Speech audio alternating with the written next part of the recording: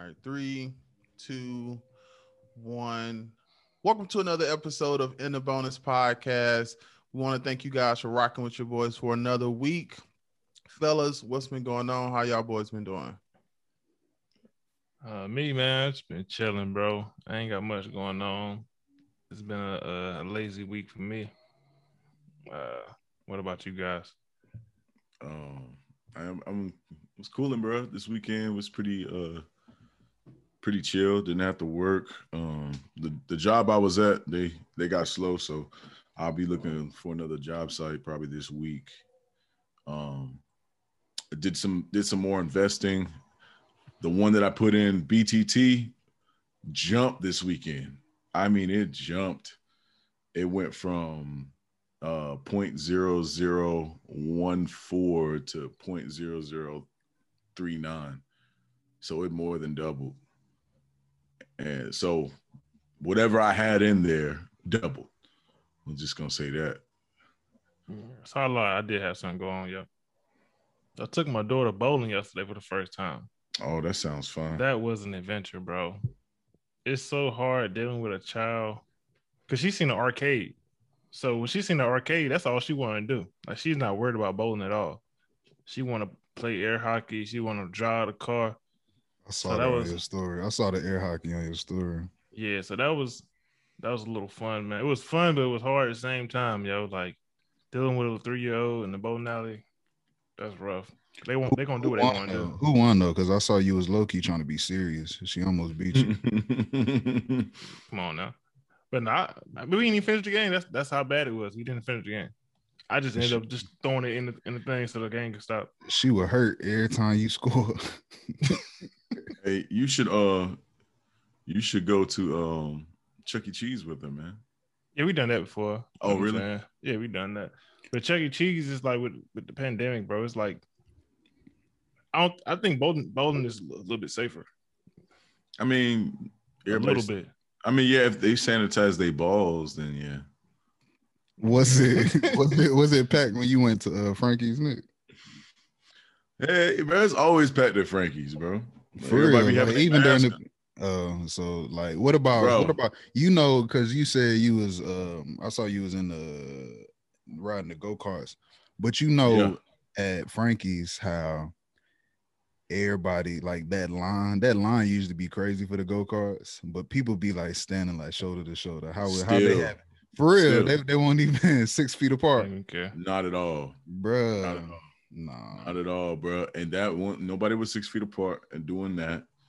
And bro, it was packed. Like when we went the day before and we turned around and went somewhere else, the line was out the door. Like people was out the door trying to like get their cars. But then I didn't realize after 8, they don't allow people under the age of 18. So even if you're with an adult, you can't. So like if I decided, oh yeah, it's 8 o'clock, let me go take my 2, 5-year-olds to Frankie's, they'd be like, I'd be like, that's crazy. Like if they with me, it shouldn't be a problem. But I guess they got some dances or something going on up in there. No, I guess a lot of people treat it like date night. Yeah, it's not like they people walking around drinking like Dave and Buster's. Dave and Buster's, you can have your alcohol, I think, on the floor. I don't understand it, but whatever. Oh, I didn't know that. So it was like a bowling alley and an arcade to me. Yeah, but most bowling alleys have an arcade in it. I mean, I haven't true. Like the little, they do like have a little room in the cut always. Them and the arcade, the roller skating rinks. They'll do. I'm about to say CC's. CC's do be having a little. CC's be having arcades. Yeah, I ain't been in those CC's in a minute. When the last time y'all went to CC's, bro? Like 2011. And that's only because Cool wanted to go in 2011, bro. When they used to be in the shopping center. I know exactly what you're talking about. By the Bojangles? By Benvenue? No, on 15-5, where the TJ Maxx is. It used to be a CC's over there. That's the last time I went. That was like 2011, bro. I've been with them like the last year or two. Is the buffet still cheap? Yeah, it's like $4. $5. Yeah, like $4. Eatable, bro. Order your own pizza. Yeah, that's just straight. The little cheesy bread. What is it called? But that's why they be going out of business, though, bro. Like, yeah, they're not doing well. I would charge at least double that, at least 8. No, they're not doing well from what I heard because of the pandemic. Because I mean, it's buffet. I imagine Nobody what's the name? What's the name? Look like they doing good though. Golden Corral. Yeah, they switched up the formula, man. Oh, they did the format in there. Yeah, a little bit. Yeah, a little bit. But you know, they had the different. When's the last time you went? How you know? Like last year. No, I know a lot of. I went to a buffet in Goldsboro one time. A lot of them have like the little glove stations, like the little plastic gloves. But every time you go up there, you gotta put on gloves, get your food, bro. Like just and think of how nasty it used to be before the pandemic, though. That people just go out there with their raw hands, touching the same spoon, spoon, scooping up a little macaroni because it's falling off your plate, and then putting the spoon back in the jar. Bro, what? You know, our ancestors, bro. Think about how our ancestors used to live, though, bro. They ain't care, so it can't be no worse than that. Speaking of ancestors, I didn't say what I did this weekend, but me and Cool had a wedding, bro, and it was in Greenville, and the name of the venue was Yankee Hall Plantation, bro. And it was a live. Right, I don't know why it was called Yankee, but it was a real plantation. I was in some little downtime. I was in the little like the little common area, and they had like the little history book. It was apparently it started. They try to dress it up cool. It said that the house started running business right at 1865. After the Civil War. That's what it said. It said it started running that agriculture business in 1865. but you know what? It's because some of the Yankees came down here after the war, and they like set up camp in some of these old plantation places. So maybe when they say Yankee Hall, like there was like Union soldiers there or something. But you know, come on, you know what was up. They literally call like the big part of the joint. They call that joint the main house. Like that's crazy. Everything was set up, bro, because you know it's Greenville too. So the landscape is pretty. It's just flat land. So that particular venue, literally behind it was like miles, like as far as you could see of flat land, like I assume for crops and stuff. But everything was set up how it's supposed to, bro. The main big house, you get there, they got a little barn and like extra quarters off to the left, and way in the back is like old houses or like old barns, but they turned them into I forgot what that lady said it was some kind of storage thing for plants or something. Yeah, some kind of storage joint. But then, bro, literally, and then the other side was like another main part of the house. But one of no cabins out there. One of cabins out there. Nah, no cabins. But it looked like a lot of it just looked like a lot of modern agriculture like took place, because it's a school like right across the street, but you can tell that's a plantation. Like the main house don't look like it's been touched much since 1865 or whenever. But it was nice. Like they renovated on the inside, but like, bro, that just made me think about that, Dominique, when you said ancestors, bro, because sheesh. I would put a theme park right out there. Right out there. Theme park I don't think that'd be a good look, bro. Look, call it. Go ahead, say something. I would call it Plantation Fields. Bro. I don't want to make another comment, but I'm gonna be quiet. About what? About Nick or the? I about to say, Nick, you have your red hat on too? Heck yeah. I mean, what kind of red hat? My Nike one? Hey, could take it how you want, bro. Yeah. So these guys think I'm a MAGA supporter. No, I ain't never said that. I don't think that. I just think you're a Trump supporter. Why do you think I'm not a Trump supporter? MAGA. That's just too. Why do you think what narrow it down? What makes you think I'm a Trump supporter? You just seem like that type. I seem like that type. Mm-hmm. After the Kurt Franklin conversation yesterday, but I wouldn't be surprised. I mean, last week. Yeah. What? How? What? How y'all be correlating these two very different things? I'm just saying that I don't put nothing past you. That's all I'm saying. I'll tell you what, boy. I will say, as I'm getting older, I'm an independent. So he can't even denounce it. He can't even. No, I denounce it. Denounce the right Proud now. Boys. Denounce it right now before you keep talking. No, all right. Screw the Proud Boys. Screw the Proud Boys. But F the Proud Boys. but I will say this: as I'm getting older, and I have kids, and I think about down the long road, I become more conservative. Now, do I feel like people should have access to universal health care? Yeah, I do. Do I think that if people are hitting a hard time, that maybe the government can step in and help them out? But do I feel like you should be able to be on welfare for 20 years? What's up, everybody? We're going to take a quick break just to shout out to our sponsor video brought to you today by Stowe Law Firm, PLLC. If you're looking for a lawyer in the North Carolina area, visit stowlawfirmnc.com, where they handle traffic violations, criminal defense, DWI defense, post-conviction relief, and more. Bro, you always need a good lawyer, man. Always. That's facts. stowlawfirmnc.com. Check them out. No. That's a conversation right there, bro. Yeah, that's a conversation right there. I don't. I feel like I was like, bro, they ain't building no new projects. Yes, they are. Yes, they are. Where? They got some nice projects. I just seen some. They were just building some new ones in Rocky Mount. Those. Where at, Dominique? What's There's the name? Some nice Section 8 South Rocky Mount getting built. Wait. They call those they call that something else. It's not like Section 8. Yeah, no, you can build new Section 8. Like that is a strategy for some people. Do you feel like that's appropriate though? Like I'm just asking. Do you feel like it's appropriate? In what sense though? What do you mean? Like to build like almost luxury level homes? But they're not luxury. They just not. They upscale. I mean, but if you think, so if you're building something, they livable. Like you're building something, bro.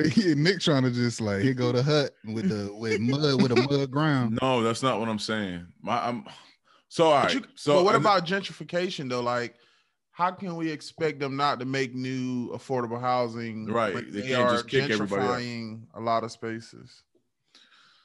Oh, my relationship with gentrification is split, bro, because it's messed up that people who have been living in the community who might not be doing anything bad, like they just been living their life, but because maybe what other things are happening in their community or bringing the property value down, and somebody comes in and buys something, puts up a $500,000 house, and then it jacks up your stuff, your property value, and you can't even afford to pay your taxes and stuff like that on your crib. I understand that that's messed up, but at the same time, it's like there has to be some level of progress. Like, remember we had that conversation about Central, and I was like, and I was on the thing about, I hope Central doesn't lose its roots and that type of stuff, and y'all like, oh, you just want to stay this. Like, if Central goes up, everything around there is going to go up. Like, there are people who live in there who probably ain't going to be able to live there anymore. Gentrification going to happen. It doesn't just happen because of white people. It happens just because the area goes up. Now, white people are the main ones behind the one fueling the gentrification. In the same sense, it's like, I feel like Black people may have gotten so wayward away, like we let our communities just go to crap, and then somebody can come in and swoop it up. But I also think that happened because of what happened during like the 80s and the crack epidemic, and people just fell off their square because, what was going on in the country. So honestly, it's a tough one to talk about for me. I have mixed feelings about it. I want to live in a place that I feel like is like dope. I want to be like, yeah, man, like it's a tough one. I feel like it's a catch-22 though, because you talk about Black people in our communities, but a lot of it is based off taxes, right? And so when we talk about these property taxes in these low-income places, they don't have the same tax dollars as these high-income places. Right. So they don't have the resources, or the community is not putting in the resources to fix these places. And so the value goes down. Then someone who's rich comes buys it. I'm definitely not for gentrification, because it's like the system is pretending to solve a systemic problem, and they're just taking opportunities away from people in our communities. I think there should be a better distribution of tax wealth. Like, if you're rich, if all the rich people stay in Part A, the money that they pay in taxes shouldn't predominantly stay in Part A. Like, there has to be some. I don't even know how it works, so we might have a listener chew me out because I don't know how taxes work. But from my understanding, if you live in a nicer part of town, your school district is better. Like, your neighborhood reflects the taxes that the community puts into it. So I feel like there should be some kind of way to make it more balanced. Because, like, how are we supposed to ever get out of the hole once we get in it, you know? Right. There has to be some validity to that, though. Because, I mean, if you look at just like Rocky Mountain, Nash County, and Edgecombe County, normally Nash County is nicer than Edgecombe County. So what you're saying might be true. Yeah, once you go across those tracks, and what is it? Historically, Edgecombe was the black side, and Nash was the white side. I'm not too sure, but I mean, if you're just looking at it from my point of view, I mean, you're probably right. I know, like, a lot of that went to the history. So, like, in that area, it's very interesting because Nashville was the county seat for Nash County, and I think Tarboro was the county seat for Edgecombe. And then Rocky Mount came and they had the railroad, they had the mill, and they had the hotel. So all of the resources in the area drew towards Rocky Mount. But then people were still building up more stuff on the Nash side. So Edgecombe started missing out. And then, of course, like, it was a split, like, it was segregated. Like, there was definitely more black people on the Edgecombe side than there was on Nashville side. I mean, look at Tarboro in relation to Nashville. Nashville looks white. It's very white. And Edgecombe, I mean, Tarboro, it has more of, African-American feel. Like, when I go to Tarboro, I see more African-Americans than I do in Nashville. But I would say this, like, cool. I get what you're saying. Like, what is that? Is that like a thing of redlining where they do the taxes and stuff like that? Is that a product of redlining or something? I don't know. I think when I hear redlining, I always think of, like, how people, the voting stuff. I don't know. But I mean, that's related to it too, because if you set the system up where certain people's votes mean more than other people, they're going to vote in people who make decisions that benefit their communities more than others. So, like, I feel like that can impact it too. Like, we always hear. What y'all laughing at? Dominique. Because I always. Dominique, I just feel like, look, bro, you can. It's all right to yawn, bro. Don't try to hold it in. You make me laugh just by trying to hold it in. If you would have just let it out, bro. Hey, man, I'm tired, bro. I'll be watching my daughter. I get it, bro. It's the end of the day. We be trying to crank these joints out. It's the end of the day. We're going ahead, man. Yawn. Don't hold it in, because then I'm gonna laugh and I'm gonna put this in the episode, bro. I'm about to zoom in on your face. But all right, so I think about this, right? I know we say black people have to do better, right? That's like a common thing that we all know. Black people as a whole, we need to build, like, enrich our community, like, kind of like what it was in, like, the 60s and the 50s, when we held each other up. We looked out, like, now that the cry is, we need to buy black, we need to establish this black. And it's almost like we want to have, like, the aspects of what was in segregation while still being in an integrated world. Like, oh yeah, we need to push our people, push this, push that.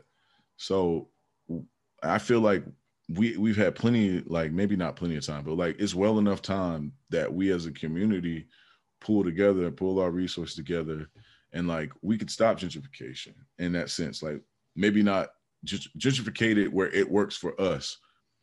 Because I go down, like, I live in Durham, and I go down some parts of Durham, and I just see, like, where it's happening. And I see people getting displaced. I notice there's more people walking around again. Y'all remember when we first came to Durham over 10 years ago, it did not look like Durham does now. Like, you went downtown. I remember going downtown, and the bus station was always filled. There were people walking up and down the streets. The buildings didn't look like they did.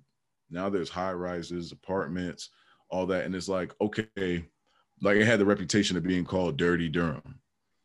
And this was the place that used to be Black Wall Street. Like you go down, like there was millionaires, black millionaires living up and down the street on Fayetteville. You go to Fayetteville Street now and, you know, you see the Jays and the Toots walking down the street, you know what I'm saying? And it's like, I don't know, like how do we get back from that?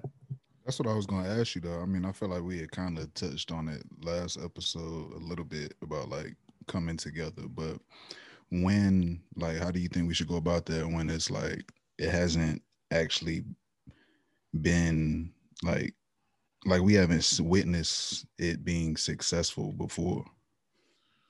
Well, I think one thing's that here's a possible idea. I don't know how applicable it could be or how successful it would be, but it's just an idea.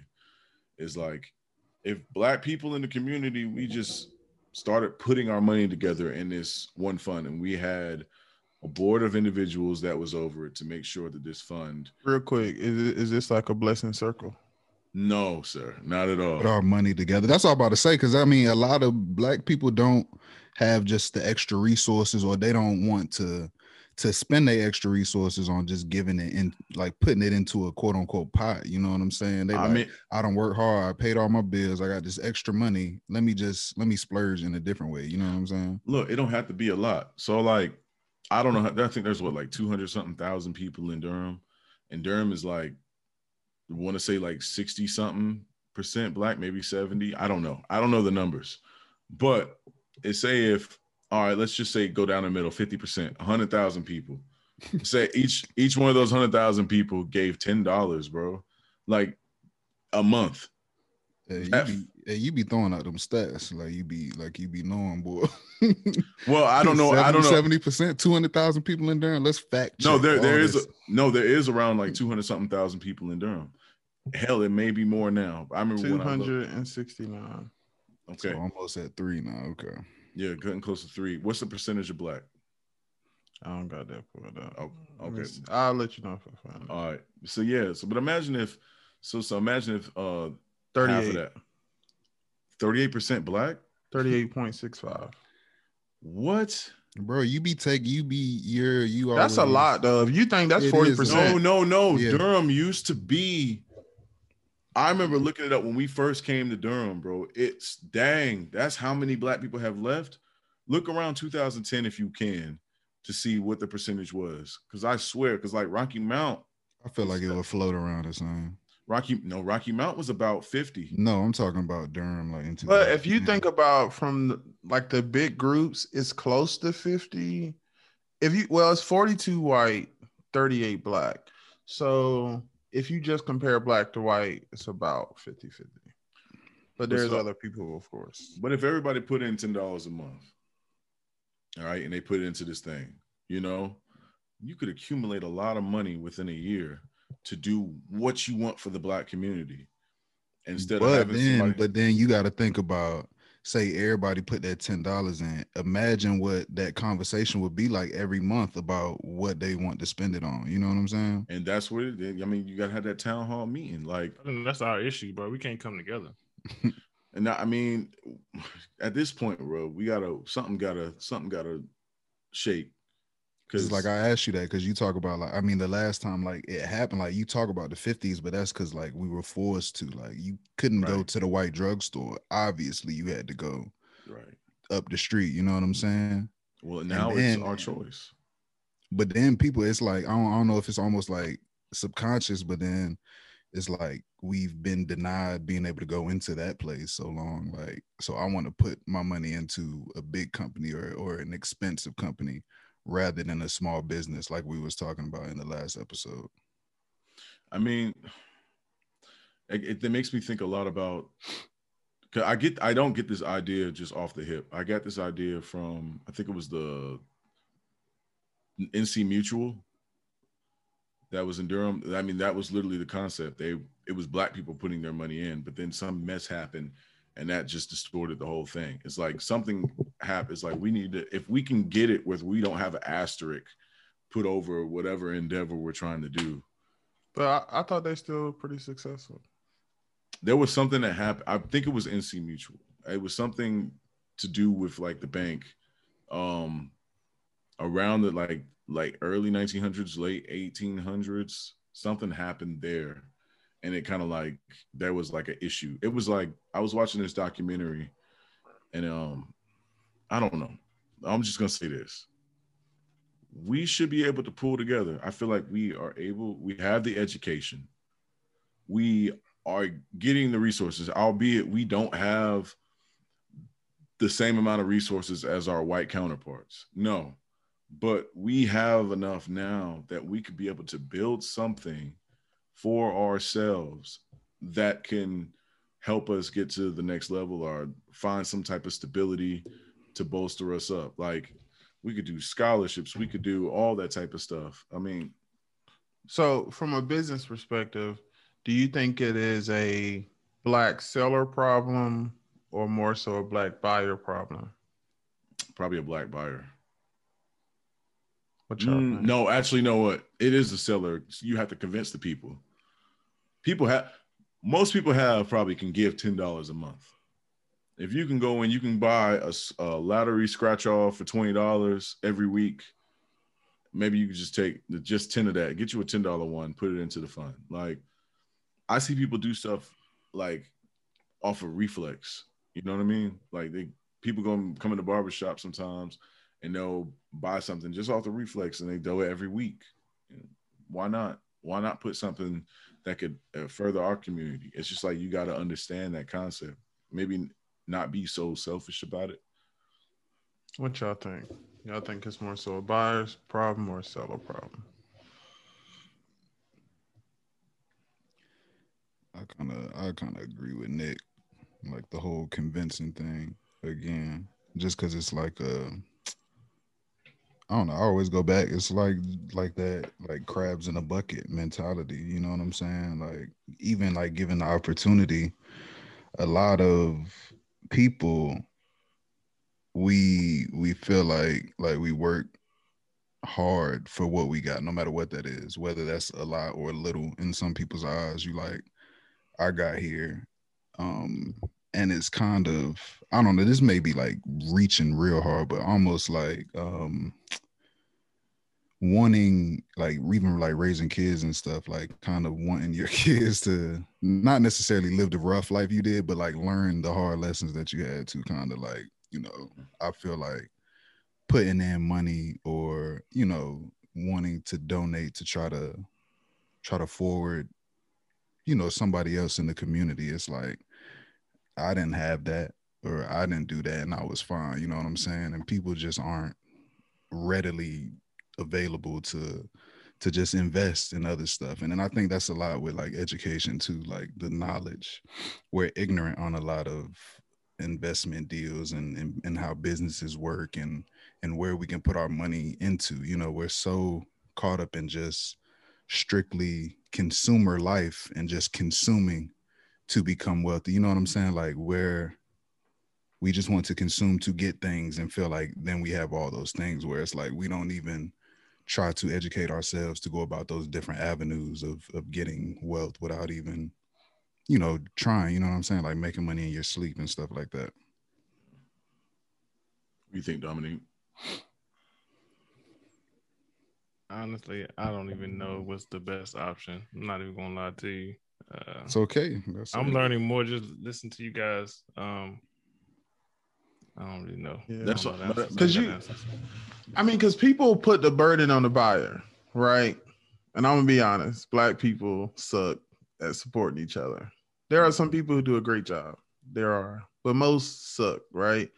But I think I agree with you guys that like it's almost like a seller issue, because the reason I think from a Black business perspective it's so hard to succeed is because Black people do everything on their own, right? And so I'm a pharmacist, so I'm gonna give this example. I opened up Daryl Lewis Pharmacy, right? I'm trying to sell your average cholesterol medicine, right? So I call the company, say, hey, how much will you sell me this medication for? They're going to say, we'll give you this medication for 20 cents per pill, right? So I'm out here trying to sell y'all the medication for 50 cents a pill. because I had to pay 20% and then I got to pay my staff, right? Versus Walgreens buys 10 billion pills. And so the company says, I'll give you the pill for 1 cent a pill. And so they're pricing their product at 5 cents a pill, and I'm selling mine for 50 cents a pill. And then we're saying, Black people, you should buy black. And they like, nah, I'm not doing that. But, so like, go ahead. Well, just to say what you're saying, but like right there, right? It's not going to be easy at the start. So if say we support, all right, we're paying more for a pill. I mean, that's a lot. That's a huge difference though. You saying what, 50 cents a pill to 1 cent a pill? No, 5 cents. 5 cents. I mean, that's crazy. It's still tenfold. That's crazy. But it's like, say you get it. Say you were able to get that. And after a while, you would be able to bring your prices down. It's like you just need that initial support to get there, but man, that's a hard ask. Right. So this is the issue though. And this is where Black people, when I say I think it's a seller problem, because we're not smart enough to say, okay, there go Dominique's pharmacy, Nick's pharmacy, and Trey pharmacy. How about we get together and we go to the drug company together and get a contract and say we buying this many pills. And it's like just that thought of like we don't work together, I think shrinks us as like the seller side, because like you taking a gamble. But if you took the top 100 pharmacies, black home, I don't even know if there is 100 Black home pharmacies, but if they were, and they found a way to have a collective, when they went to these companies, it would be a different ball game. You know what I'm saying? Like when we talk about photography, I never wanted to be Daryl Lewis photography because like it puts me in this silo. There are thousands of photographers not making money.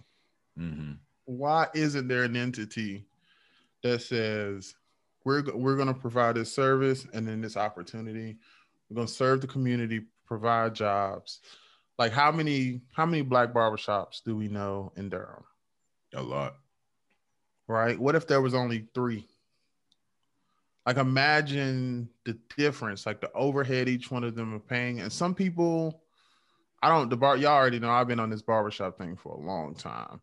But it is unfortunate that when you go into like Black barbershops, there are 2 people eating lunch all day. And not to say there are successful Black barbershops, not to disrespect. And I know there's a lot of culture and stuff like that, but it kind of makes me think, Nick, you kind of mentioned earlier before we started about like emotions, right? And like sometimes I feel in business, we are drenched in what our idea of what culture is, that we never play the game by the majority's rules. Right. And so being a barbershop owner, culture is big. Do you choose the culture or do you look at supercuts and great clips and say, I'm going to choose the business side? You know? No, that's a tough one. I get it because the barbershop has been such like stuff like that. It's been a staple in the community. Like the history of it, and they say, you know, that was like our country club. That was where we went to vent and talk about whatever. If you turn it into a Supercuts, it's not the same anymore. It's weird. It's like there are so many facets of our community that just are standalone. And I guess that's like literally what saying like that would be selling out. It would be selling out if you were like, oh yeah, we're just gonna open up and make all these different Supercuts. But like we should applaud that. It's like why wouldn't you want like how amazing would it be if I could be like, oh, there's Cool Cuts. That I got one in my city too. It's like that's where I go. I know I get a good cut back home. Like we Black people, we don't go to Supercuts. We don't go to Supercuts. We don't go to Sports Clips. We don't go to Great Clips. We don't go to any of those. You know why? Because we know we're not going to get the quality of service that we're looking for. We try to find, but then it's not the same about every Black barbershop. But then Black barbershops struggle. The struggle, bro. Like, I don't know, man. That remind me. Oh, go ahead. I was gonna say that remind me, like, cool, since you talking about that though, that remind me of barbershop too.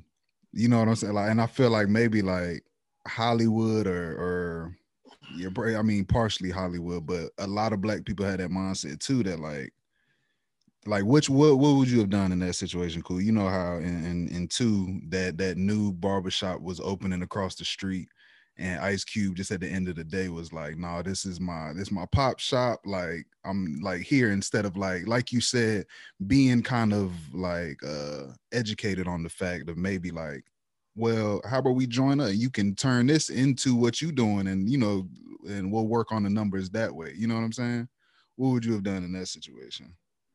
Like the versus the pride, the legacy tradition versus like trying to move forward too with money. Right. So I think it's like that balance between like, what are you more proud of? Sitting there every day or really creating generational wealth, right? And so I feel like in that situation, it depends. I guess it depends on two things. Number one, how successful is the barbershop, right? But I think the problem with our community is no matter how successful it can be, we don't like this whole pyramid thought process. Yeah, that's somebody's like, making more at the top. No matter if the pyramid is this big, we want to be on the top of our pyramid no matter what. And I think that's where we're clashing, because you're like, if you think about the hair industry is one of the biggest industries in the Black community. Like, I'm pretty sure Black men probably get their hair cut more than any other group of people. Black women pay more than any other group of women to get their hair done. Why aren't these industries ran by Black people is insane. But no one want, even though you can make more money franchising a Cool Cuts, you want Ray Ray's barbershop. Because it means something. Ray Ray's, yeah. Because you value, you value the way it look. I look like a business owner. Like we talk about, what does wealth look like? I look like I own my shop. I'm renting a nice car. I look like I made it. Versus, there are people who are managers at Bojangles and Chick-fil-A who are doing better than business owners who've owned their own stuff for years. And it's kind of like, where do you place your value? And I'm learning this. Everybody don't want money, but I don't agree with that. But I just think we got to figure out a way to really change our perspective on business and still be able to incorporate what we think culture should look like. But I guess I would say, like, to what you said about some people being managers at Bojangles and some person running their business and not making as much. I think that just comes down to somebody wanting to have that sense of ownership. Like, even though I'm maybe not making as much as you, this is my thing. I say how it goes. I can control it. If it fails, it's on me and nobody else. Is like, so as much effort I put into it is what I get out of it. So I feel like, and there's a certain sense. But is that wise though? That's kind of the question I'm asking. Like, does it make sense for you to have a business and you profit $25,000 a year because it's yours? Yeah. Like, what good is that doing you, your family, and your community? Yeah. To say it's mine and I can do what I want. Like, I don't know that. And I think I agree with you. A lot of people think that way, which is like, I don't know. Because I don't want to say it's problematic, but a lot of people think of it, man. So this is my mindset, because I get how you said, like, you don't get how some people don't like making money or something like that.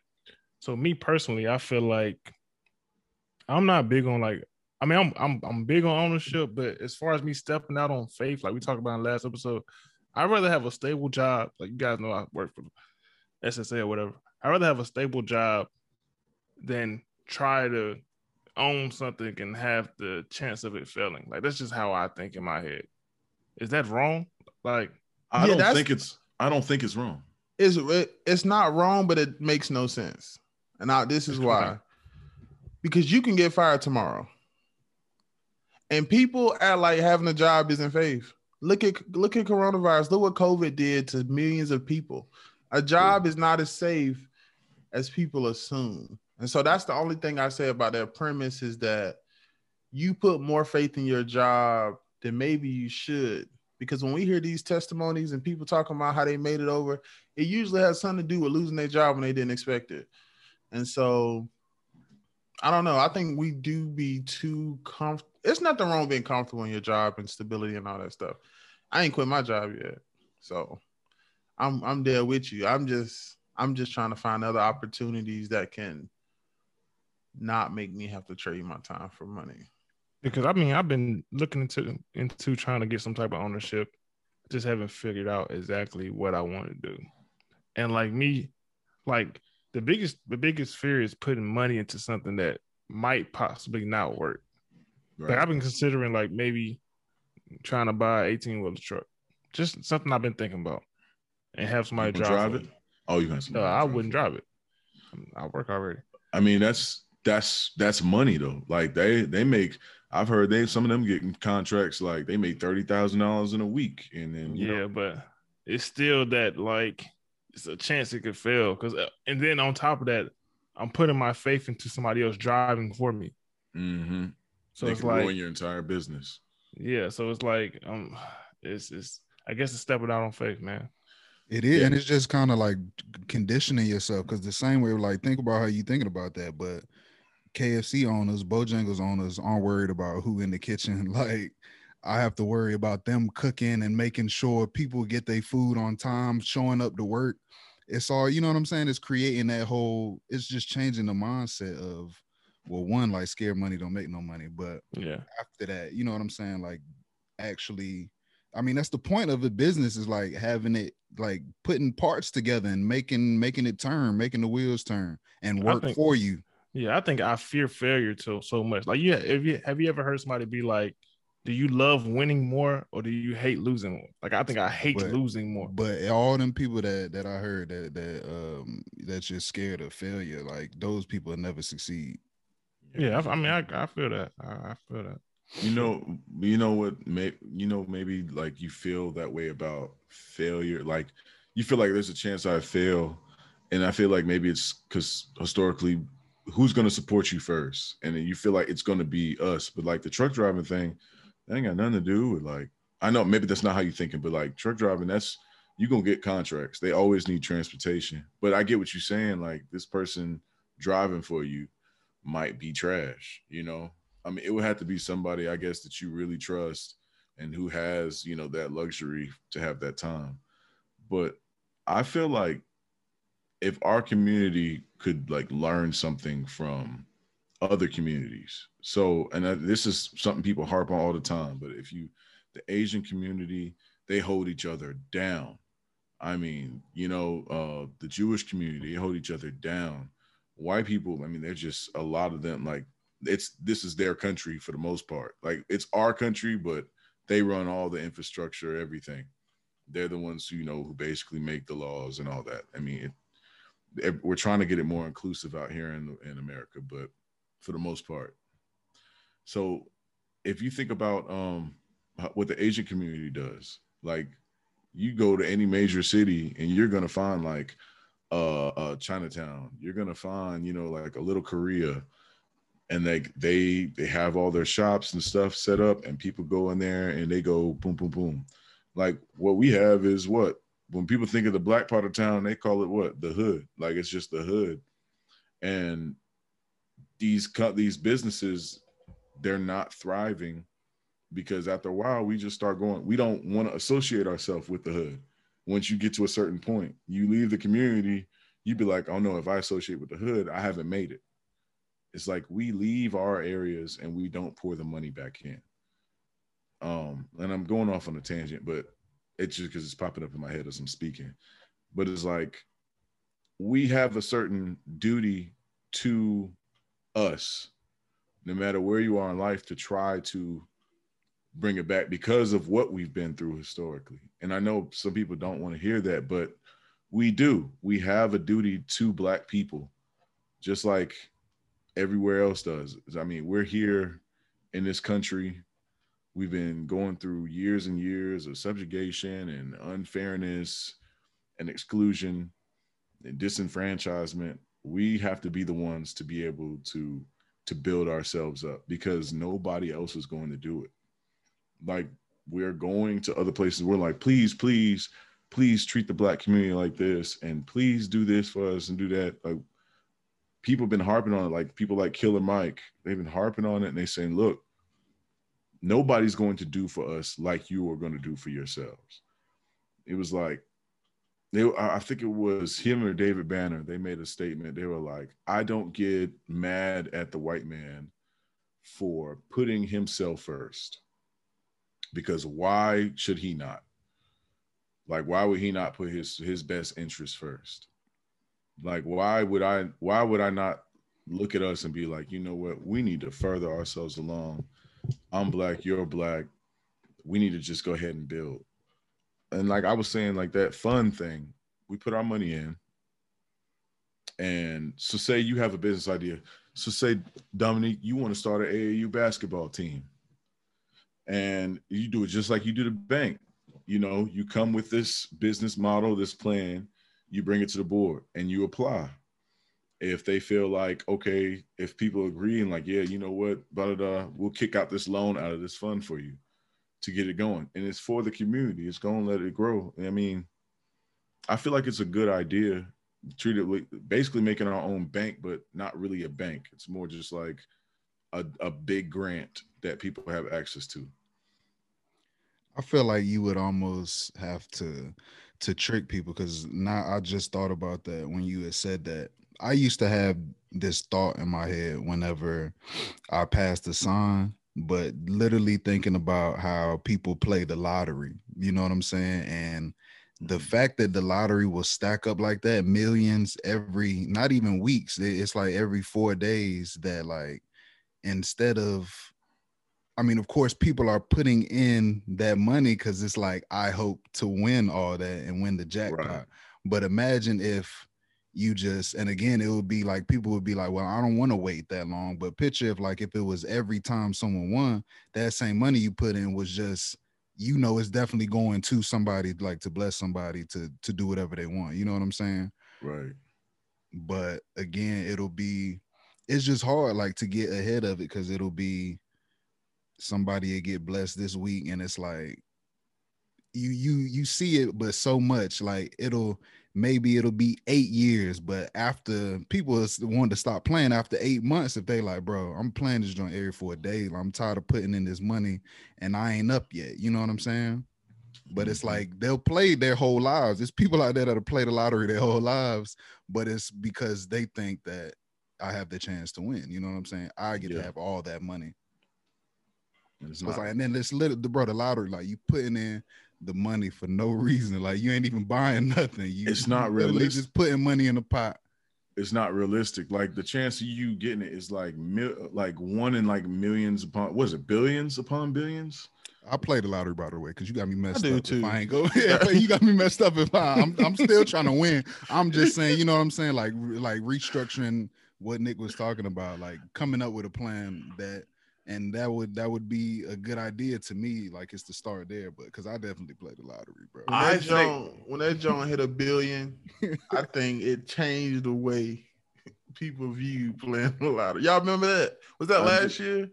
I think so. It broke $1 billion, bro. I probably spent $30 on tickets. I have never tried to play for the lottery. Don't do it, bro. Don't do it. Here's my thing, right? And y'all know I've been coming at y'all with the investing stuff, but it's like, y'all will play the lottery, but y'all won't put in just like stock that, you know, possibly could go up and you could make money off of it. And I feel like that's crazy. Like, when you play the lottery, you might as well just throw your money into the toilet. The chances you just might get lucky one day and you flush the toilet and the money come back up with more.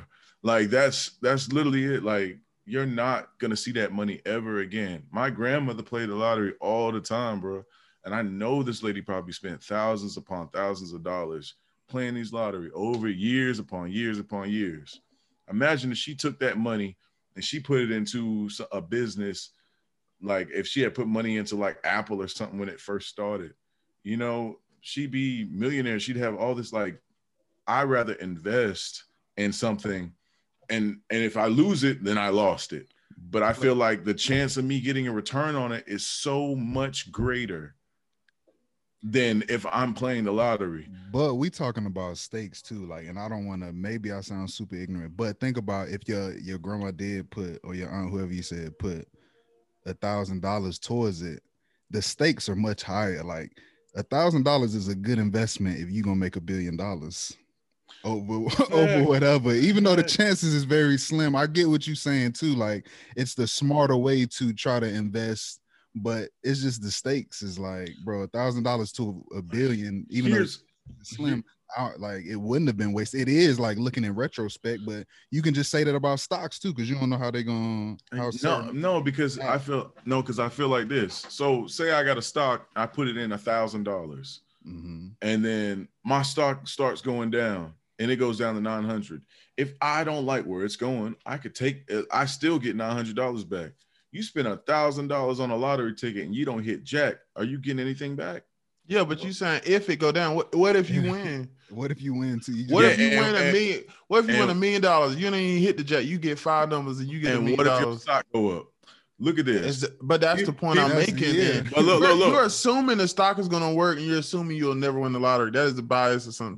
The stock is more concrete, bro. If you like, because the difference is in comparison to the lottery, there is no studying you can do in order to have a better chance at winning the lottery. There actually is, bro. It's a whole it's a whole like, bro. People go look it up. And my grandmother used to have a book. Now we ain't talking about the lottery. It looked like the Matrix. Book. Yeah, bro, I don't know how she did it. And stuff, patterns, but bro. I tell you what, if you go in there talking to her and she don't hit the next day, she gonna cuss you out, bro. My grandma didn't play that, bro. No, I do. I agree with your basic premise that that investing is a tremendously greater investment to the playing the lottery. But, bro, if you win, that's all. It's the stake. That's what I'm saying. It'll be different if the stakes was the same. Like if we talking about for topping out at the same amount of money, bro. Of course it'll be smart, but it's just the stakes. It's like, why not? So let me say that is kind of like the poison of the lottery. Like people are like, why not put in that $3 for I might can win this week. I'm gonna put in that $3 to possibly make. I feel like that's such a short-term look though. Like it's like no, that's the point, Nick. That's the point. That's the whole point. I want to win today. I don't want to invest and I turn 65, retire. I play the lottery because I want to be paid right now. But I think that's how they sell it. That's the whole goal. The way that the market is, and with this rise of cryptocurrencies and all that, like it's so fresh. It's like we're on the cusp. It's like a gold rush right now. We're literally on the cusp of like when .coms first dropped and people were becoming millionaires left and right, like Elon Musk and PayPal. Like that is what it's like. So it's like, why not hone in on that? You look at Bitcoin. Imagine you took $1,000. That's okay. Let's say this. That's and not you put on Bitcoin 2010. You can't compare those. So let me tell you why your concept is completely flawed. Go ahead. Number one, you're comparing investments and playing the lottery are not even reasonable, and this is why. I probably over my lifetime, I probably played the lottery over 5 years. I probably haven't spent more than $40 on lottery tickets. You're not going to become wealthy by investing $40. You know how many lottery tickets you can get for $1,000? You can get 500 $2 lottery tickets. You know how long it would take you to buy 500 lottery tickets? Like investments are expensive, Nick. Like people who are becoming rich are investing tens and hundreds of thousands of dollars. Like if your aunt or my granddaddy took every dollar that he bought tickets with and invested it, there is no guarantee he will be wealthy. Like that's not a realistic, and you got to think it's based on how much money you have to spend. I can scrape together $2, but the average Black person in a low income family doesn't have $1,000 to put on one investment. That's what I was going to say. It's that ongoing, I don't mean to interrupt, cool, but it's that ongoing joke on like Twitter, like with the stimulus, like people be like, bro, y'all got that 1,400 and went shopping. I went and bought an LLC. You know what I'm saying? But it's like you bought an LLC, you don't have a business, and your rent was $1,100. Like if you don't pay that rent, boy, like, but people be like, bro, go out there and start a business, bro. I bought an LLC. I'm different. Yeah. I'm not saying that the lottery is a good investment. No, I'm not saying that at all. It is a horrible Definitely not. Yeah, but it's a low risk. It's a low risk bet though. You know what I'm saying? It's not smart at all. It's yeah, it's not an investment. I wouldn't even really call it an investment. I wouldn't even give it that credit. It's just low risk, high reward. Yeah. Just a prayer. All right. So I look at it like this too. So there was these things like AMC or GameStop where the movie joint. Yeah. So literally, if you could have bought $1,000 worth of GameStop when it was like. Baku just went over that again, bro. Yeah. Wait. People don't have $1,000. Okay. You could have bought. Let's say $40. Let's equate it. Yeah, let's equate. You could have bought $40. It was at one point. It was like $1 something. Mm-hmm. So you could have bought $40 each a piece. The GameStop jumped up to $300 something. What's 40 times 300 something? Was that 12,000? Mm-hmm. So you would have had. I think so. It's not. It's 12,000, right? 40 times 300. Yeah, it is. Yeah. So you would have had $12,000 off of a $40 drop in. Which that definitely happened, right? But that's close to winning the lottery. So you could take that money to be a broke person. You could take that 12, and then you could put that and invest in something else, and like something that is maybe at a higher level, but it's definitely going to go up. It's like on that level where it's not going to fail. I mean, that's not realistic. Have you ever really been poor? Like, did you come up poor?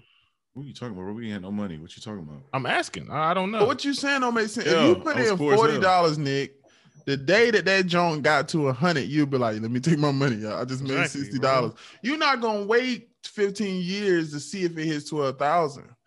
And then you have to be intelligent to even have guessed that if I buy this stock, all this stuff is gonna happen. Like that is like playing the lottery. And like you said, it was an anomaly, bro. What happened with them two was an anomaly, like you said. It wasn't really an anomaly. It was the fact that there were people pushing the market, bro. But 10 years ago, how would you have known that? Like it's not. You saying it like it's common. No, this literally happened last year. But I'm saying when it was $1, it dropped during COVID to $1. Yes, people on Reddit was like, yo, we gonna buy this up. Boom, jumped it. And then the hedge funds was mad because they were betting against it. Killed the hedge funds. They were pissed off. Who bought the stock though? It was rich people. No. It was regular everyday people.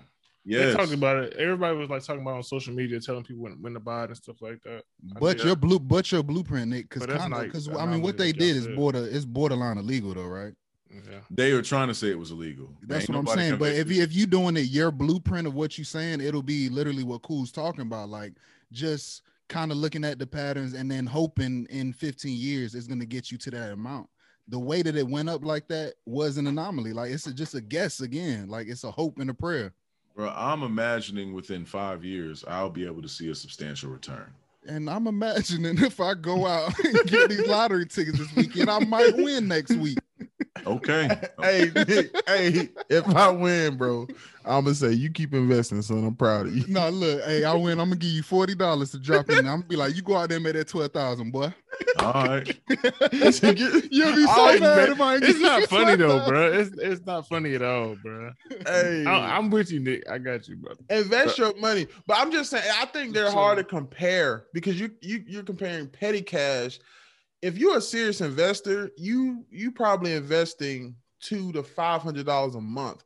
Like people who invest big and make real money, they're putting a lot of money into it. They're putting way more than that. Yeah, I was 2 to 500 is small. So I joined the group. It was $20 to join the group, and they'll tell you what stocks to buy. And those, like, it was some guys that started out with like 500, and they ended up having like a couple thousand by the end of the month, probably like 10,000 at the end of the month. It's possible. So, I mean, it's possible, bro. It's possible, bro. It's expensive though. Bro, money make money, bro. It's not like $520. You get $10,000. Come on, man. And how long? You said the dudes had like 10,000 by the end of the month, right? I mean, yeah, but that was during a pandemic as well too. Like I haven't seen this prior to the pandemic. These type of numbers jump like that. All I'm saying is, bro. I mean, it's possible. Like, no, we're not disagreeing with you. But I'm just saying it's not feasible. And on par with and on par with the whole lottery. The difference in now to what hasn't been in years is that we literally have Wall Street in the palm of our hands. You don't have to go somewhere. Like, all the information is there. Like, I can go online and I can see what the top analysts are saying about a stock, whether I should buy it, whether I should hold it, whether I should sell it. I can go to that website. I can see anything new that they're having coming down the pipeline, who they're connected with, who have they made contracts with. Like right now, electric batteries is looking like what if you got 2 jobs and 5 kids? Bro, it doesn't take that long. It doesn't. Like, bro, literally, what person do you know can understand? Yeah. I have a doctorate and I don't understand stocks. Like, I don't know if it's I don't feel like a lot of people that do it, they have a basic grasp of it, but they don't really know what they're doing. Like, until I see people driving Benzes and stuff, I'll just, it's like, oh, I'll get on the wave. But like, a lot of people that talk about it, they have a basic understanding. But are you talking about like Forex? Especially if you talking like you saying like you got Wall Street at the palm of your hand. Not like if you put a group of people right now who invest off their phone in the same building with that group that used to be on the floor in New York, who would make more money? I'm gonna tell you what it is about them guys in New York though. Them dudes is using companies millions upon millions. It's different. Exactly. Bro. That's what we talking about. Money make money, bro. Bro, it's possible, bro. Like, you can. It's possible if you got a lot of money. I'm not gonna put the. I know a gentleman. Y'all know, but they share information with me. And in 2004, this person was just a regular soldier, and they accumulated over $500,000 on the market. That's how much they had. Now, 2004, that went splat. Something I forgot. The year later, they made it back with more. It is possible to make money on the market. That's not but that's not the argument that we're making. But I am saying it's better than gambling. Like, I don't understand the concept of gambling. We didn't say it won't either. I just don't understand. Gambling, to me, it should just be something fun. I don't find the lottery to be fun. I'd rather go to a casino and play the little games and be like, oh yeah, I'm playing a game of chance. Like, I'm not going to play. Like, I feel like that's a better bet is to go to the daggone casino than play the lottery. Listen, we never said it was probable. We're just saying it's more realistic for the average Joe. Is it? Like, who do you know that won? It's not really. You know in your lifetime? Who do you know that's rich from investing? Who do you know that's a millionaire today from investing? You actually know that's your personally, like somebody you cool with. We're talking about exactly. wealthy. No, wait. You saying wealthy or rich? You saying wealthy or rich? I'm asking $1 million. Give me $1 million. I know somebody. Yes. How old are they? They're about in their 40s. And they didn't start until they were in their 30s. Solely on their wealth is solely they worked on a regular job. They were a bartender. All their wealth came from investments. They put in investments. They gave me some stocks to look into, and I haven't seen any. That's my point. The average Joe can't afford that. If I wanted to make money, if we came up with a game plan right now, y'all, we got this is what we're gonna do. Y'all wouldn't have my vote for us to invest. I would go into real estate. I would say if we all take $200 a month, we'll have $800 to pay a mortgage, and we'll rent this house out. And then eventually we'll buy another house. Investing is gambling, bro. I'm sorry. It's gambling. It's way safer, but it's still gambling, and it's gambling with rules, bro, and checks and balances. All right, let's say it like this. So imagine if we all put our money together and we put $5,000 into that stock that I told y'all about. Crazy? You think I can get $1,000 stock? We all put our money in on that stock. Right now, we would have over $10,000. Right now, like literally, this happened this weekend. I don't take jack out. I don't take nothing out, bro. Like, Bro, that's the thing. You think about what you're saying too. I did my People homework. Are poor though. This is the thing about investments. This is one I found. Nobody told me about it. But I found this one on my own. You're putting in. People are putting money and never taking it out. How are you gonna feed your family? That's not a realistic. Like if I buy a house and I rent it every month, I'm getting at least a little bit of income. You're telling people to invest money and never take it out. Like, so if everybody had $100 and we put in 500, we had okay. Hold. That's all we gonna be hearing from you every month. Hold. and then our money go away. We're gonna be mad. We could have been out here renting 2 trailers in Goldsboro, North Carolina. At least we made some. Nick, what you're doing? I'm not gonna. I agree, Nick. If I had just had extra money like to play with, literally the same way, whether I wanted to waste it on the lottery or the stocks, I agree with you. But don't act like this is like the tunnel vision, the know-how to lead you it's to not. This is not going to get us to Jerusalem. But I'll say there's two things. There's two things that make millionaires. Yes, the millions. They millions. They daddy gave them turned a million into 2 million. 2 things, just like you said: investment properties and commercial real estate, and investments through the stock. Bro, no, it ain't.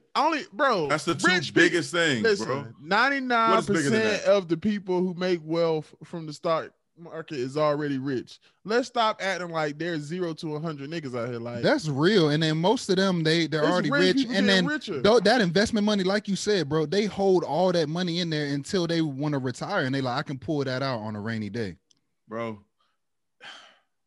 It's like when you go and you look at these stocks, and you go and you look at their 5-year path. Boy, look at him, bro. You go on a 5-year path, and you go 5 years back, and you look, and you be like, dang.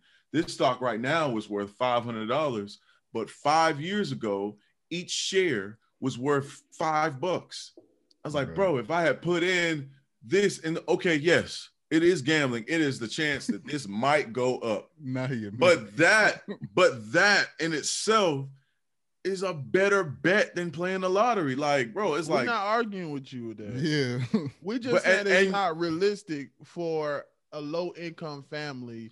For that to be their best strategy. Here's what you do. To invest their money, yeah. Here's what it's do. To invest whatever money they do have. Bro, people go out to eat and will spend $100 going out to eat. Bro, that's different again. Like you Bro, I'm talking about with a family. You go out with your family and it's for y'all. You can spend $100, no, like easy. You saw imagine this on Twitter, bro. Y'all, you eat every day. You spend $100 on that food, bro. Buy LLC, dog. That's all I'm saying. I'm not talking about an LLC. I'm different. Invest that in stocks, bro. I didn't say I'm different. Invest that 100 in stocks. I'm different. Bro, I'm not talking about an LLC because like you said, some people don't got a business. Why you gonna buy an LLC? I'm just saying that's the same concept of you pushing like necessities, like $100 on you buy that stock, you gonna have that stock. It's gonna be yours. I'd rather have a steak in that moment. I need to eat. Why would my family not want to eat? Bro, you could have got the steak. Look, look, y'all. Look, like we a family. We eating noodles tonight, but don't worry, I put the rest of that money in some stocks. No. So and instead of y'all turn 60, we might be paid. Hold on. Instead of spending $100 to go out, you spend $50, eat at home. Eat the exact same thing that you was gonna eat out, but you pay less. And then you put that 50 towards the stock. To have 200 at the end of the month. And put that in. Boom. Man, you can sell socks quicker than that. I get the concept, bro, but I feel why I like it because to me it doesn't take. You don't have to work. It doesn't take extra amount of time. It is work. That's why I'm still doing. I still got to do my homework on it. I still got to check in, see what's going on with it. I jump through my different apps. How much time do you spend on it? Yeah, like dedicated week. And if I was to do it all cumulatively, no, like how much time would you say, like, and then give advice too, like how much time do you spend a week, like making sure you researching everything to stay on point with about an hour in a week. Yeah, because you do the research one time and you put it in. That ain't how that work, bro. And then also some of the apps, selling the learning curve. Some of the apps have information. So anytime that name of that stock pops up, it shows the article. So you can go and read the article and you can kind of get an idea of what's going on. Because sometimes, bro, I'll go on my thing and I'll be like, hold up. Like my thing just went up by 25%. What's going on? And I'll go and I'll click the article and it'd be like, oh, this person just got into a contract with this business. Or it'll drop maybe like 5%. And I'll be like, why is it dropping? And then they'll have an article saying, oh, that there's something with the SEC, this, that, and the third. Like I had one that was, they were on the threat of lawsuit. And I was like, and at the time I was like, oh no, I didn't put X. I was like, oh no, I put this X amount into this stock. But I was like, I'm not going to take it out. I'm going to leave it. All right. And sure enough, it went right back up about a month later. And it's because I had faith in the research that I did. And I like the stock. I like the stunk. But how do you expect a community of people to study investments when a large majority don't really understand interest? Okay, so here's another concept for the community grant pool. So, bro, first off, do you really think that's reasonable? I don't know that I would sign up to put my money in no pool. That's why it'd be a board, and it had to be a check and balance. Look what happened to Black Lives Matter. After it got so big, people was like, hold on. Where's the money at? What y'all doing now? Y'all just going to giving speeches now. Hold on. Well, people had to do their research and see who was the one running the company. I still don't know what they did with that money. It won't ran. Not to say, look, okay, anybody listening, I'm not saying Black Lives Matter is irresponsible in any way. That was just an example. The Black Lives Matter movement is separate, I think, from the entity that was going out and doing the different, events. But that concept though, like it was great. Everybody was sending money until it got so big that we was like, there was an immediate, like when they realized how much money we raised, everybody was like, stop. Yeah. Like, well, where's ain't no transparency, like where's the millions of dollars going? It'd be like people like Sean King and stuff like that. Yeah. Like what's going on with that? Like every time something's going on, he's right there. And they'd be like, yeah, send money to the donation. But who was it? Who was my boy? Tamir Rice, his mother. She stepped up and she was like, y'all stop using my son's image and all these other people because y'all be using their name and the events and everything. But we haven't seen $1. Y'all haven't given us anything. Y'all haven't put anything, like they'll make something in their name, but like they're not giving anything towards the family. I mean, I don't know. It should be that like Black Lives Matter would be a perfect example of something that could do for the community. But all right, so let's say we all put in our money together, right? Mm-hmm. Are you telling me your number one option is to take all our money and put it into an investment today? No. Okay. What's your first? Like we had to come. Everybody had an idea. We're gonna put in. I don't know. It don't matter how much. What's your first choice? Like, if I had the money, if we put our money together, like you don't got the money on your own, we put all our money together. What's your first choice of what you would do with it? How much we talking? That matters. No, that matters. The amount. I don't know. $10,000 altogether. 10,000 altogether. I throw that in the Robin Hood. Go ahead, say it. No, that like, bro, we could get a franchise doing something. I would put that in like Amazon with the trucks and stuff, and lease the trucks and hire people. I wouldn't do it. Did research in it. You didn't like it? Nope. They can pull out whenever they want to. They don't like your business.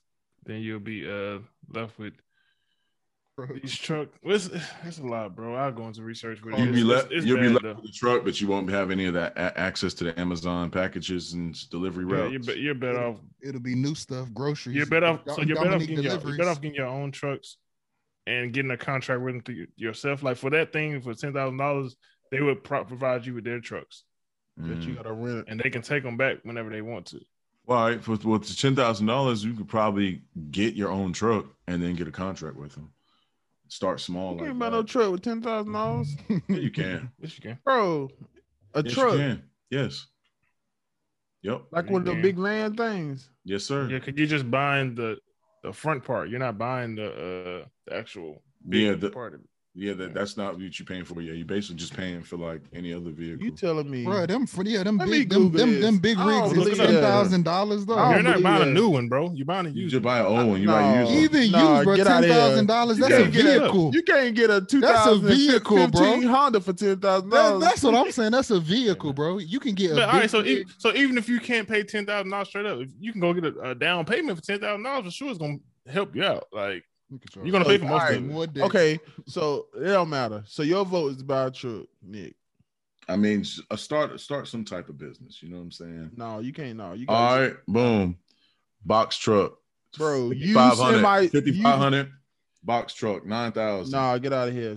I you swear. send my trucks.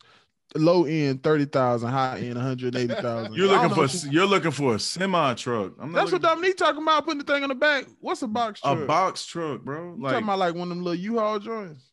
Yeah, I mean that's what you would need. Yeah. What you gonna do with a little box truck, bro? You're delivering washing machines. You're delivering packages for Amazon. What you talking about, bro? You cannot deliver pack. Yes, you can for Amazon. You can. Yes, you can, bro. Have you not seen the box truck? That don't sound like bro. They use Mercedes Sprinters. But I was talking about the big truck though. So that's what I was. I thought this whole thing was about a semi. Yeah, I was talking about that. So I guess you can. I haven't really looked at the prices on $2,000. $2,000 for that one. Probably ain't got no transmission in it. Bro. No, I'll tell you what. Like, they could be like, deal. They don't got no seatbelt. Gave all our money away. They don't got no seatbelt. That boy. Yeah, I never really looked at the price of the trucks. I thought they were cheaper. Nick could be like, you know what? I used to work with a company called Direct Link, and I used to drive a box truck, and they were selling one of the box trucks they had for like around like 9,500. So Nick could justify, boy. He'd be like, look at this Ken 2 leather in here, though. The key ignition don't work, but you just pull this little string right here, start right up, but feel this leather.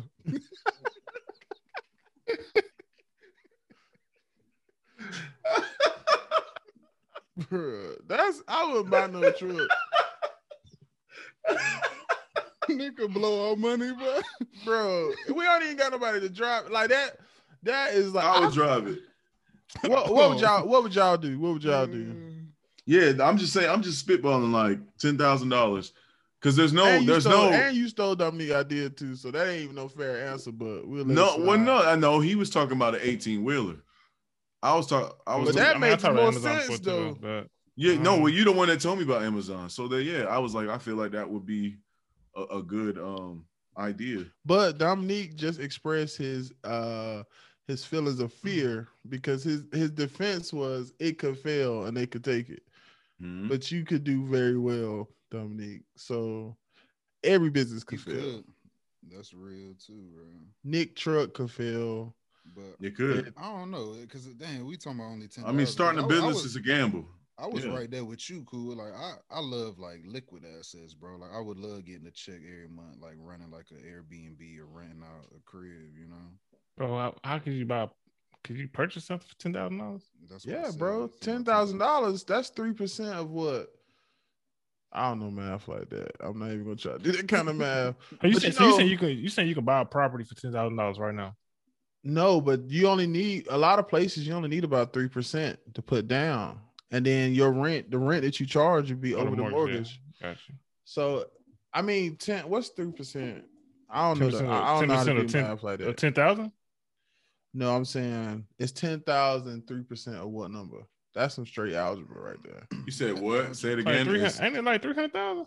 10,000 is 3%. 300,000. What number? 300. Am I tripping? Bro. 10,000. 30,000. No, it's equal. 300,000.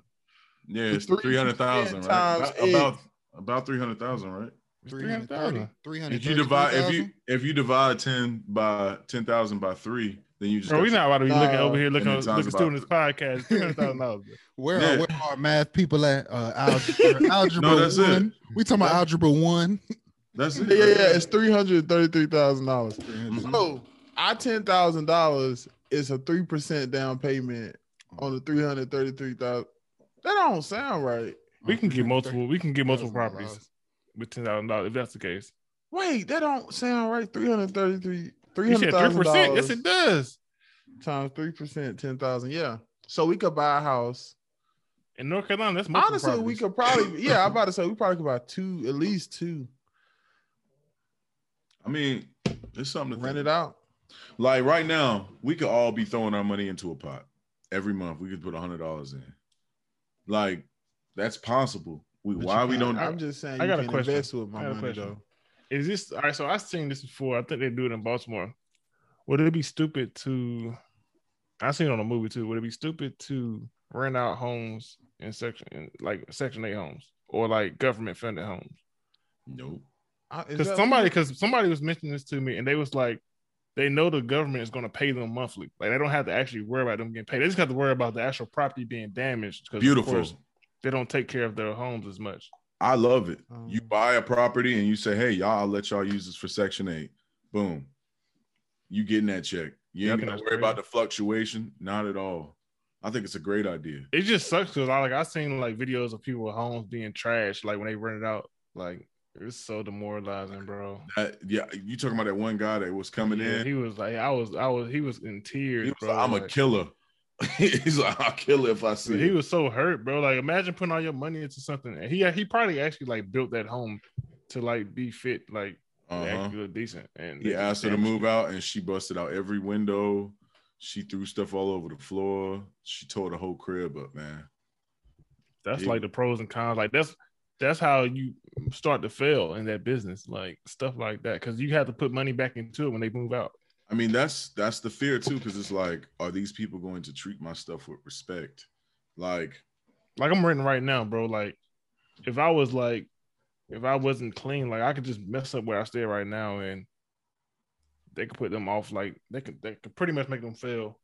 Like after I move out, like nobody else might not want to move into here. Yeah, no, exactly.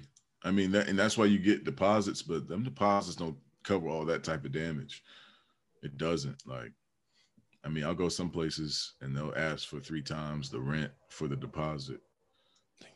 Because they said they want that because they worried about people trying to leave, break their lease and just leave out and not, be responsible for what their obligations with them. But I mean, it's also like, you don't know who you're getting in your house or what type of damage is going to happen to the crib. Like some people treat their houses like trash. Like they'll put holes all up in the wall.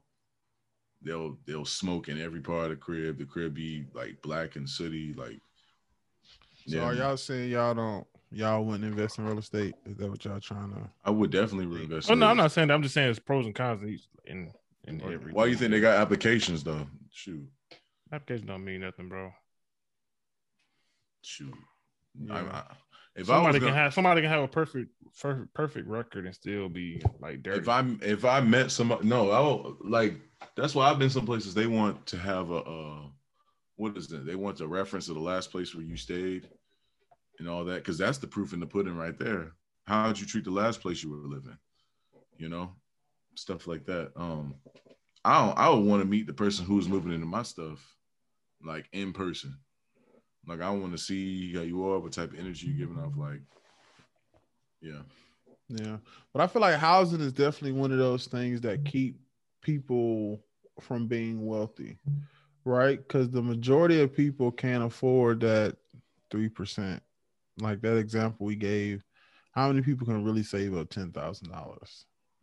Like not a lot of people in America.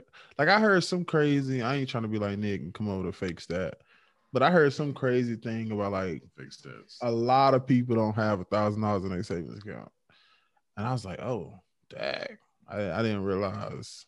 No, it's true. A lot of people don't. Rough out here, boy. Yeah. I mean, what is it? Most Americans are one paycheck away from being homeless. Yeah. For real? I mean, we've seen this in the pandemic, bro. So Heck yeah. I mean, like you miss one paycheck, bro, you're done. And it be like that's like people who are considered low key, like middle class. Them too. Like there's a lot of people. Yeah, like out of us four, I'm not sure if we lost jobs or anything, but like we're kind of fortunate. But a lot of people legit lost their jobs, had no type of funding at all. And I mean, they had to wait for unemployment for like 2-3 months. I mean, that's the reason why a lot of people are making it right now, because unemployment. Bro, if I didn't know a trade, I would have been screwed. Like, I was in school, but then I got out, like, I haven't been able to find a job in my field yet. And, I've been applying. My resume looks good. I have, good GPA, but it's just the way the market is. Like, now there's more jobs starting to stand up and want people now more. I'm getting a whole lot more people reaching out to me, but those first hell, like the past 6 months, bro, it's been rough. It's been rough. And so you know what market is going crazy? What? Real estate. I've heard so many people talk about like literally houses going on the market and selling the same day. No, real estate is nuts. Like, I wish I had and I plan to eventually get heavily involved in real estate, but it's an interesting because it's passive. Like Trey was kind of talking about, I think maybe earlier. Like it just there. Like they live there. Like, you know what I'm saying? Like we all paying rent right now. We're all passively making somebody wealthy. Like, yep, every month. You know what I'm saying? Like somebody is like, thank God. Like we talk all this, we taking care of where we stay and we making somebody else wealthy. So if we can get to the other side. Well, we know that collectively it would be able to happen faster, honestly. Like if we all pulled our money together, like I'm saying, we want the community to do it, but it should start on a small level first, I guess. You know it could happen. Like if we all put our money together within a year's time and all right, look, it's 12 months, we accumulate whatever, a certain amount of money. You say we get to $10,000 within 12 months, which I don't feel like that's impossible. And we could put down on a place and then, we could buy the place, turn back right around and sell it. Like that's possible. Like that's possible and make a profit. We could buy it and sell it at a profit. I think that's possible. Right. Like, there was a guy I worked with. He lives in not Spring Lake. It doesn't matter where it's at. Holly Springs. And he put his house on the market. Literally, just like you said, the next day, he had 5 bidders. Boom. I mean, it was done. He said, man, I sold my house so fast, I didn't have a place to live. Yeah. It's like the place I was moving into wasn't ready for me yet. So, yeah, it's definitely something to think about, man. It's so many different ways. So many people have different perspectives. But I think in general, definitely find ways to make more money if you can. I know it's hard out here. I know we're living in a pandemic. Some people say a great recession. But just, take a look at the stuff that you spend money on in your life and see, can you repurpose those funds to kind of build wealth and all that good stuff. But we've been on here for a while, so we're going to go ahead and hop off. We definitely appreciate you guys checking us out. Keep supporting In the Bonus on all platforms, Apple Podcasts, YouTube, Instagram, Facebook. And we'll continue to bring you guys great content. So until next time, peace. Peace.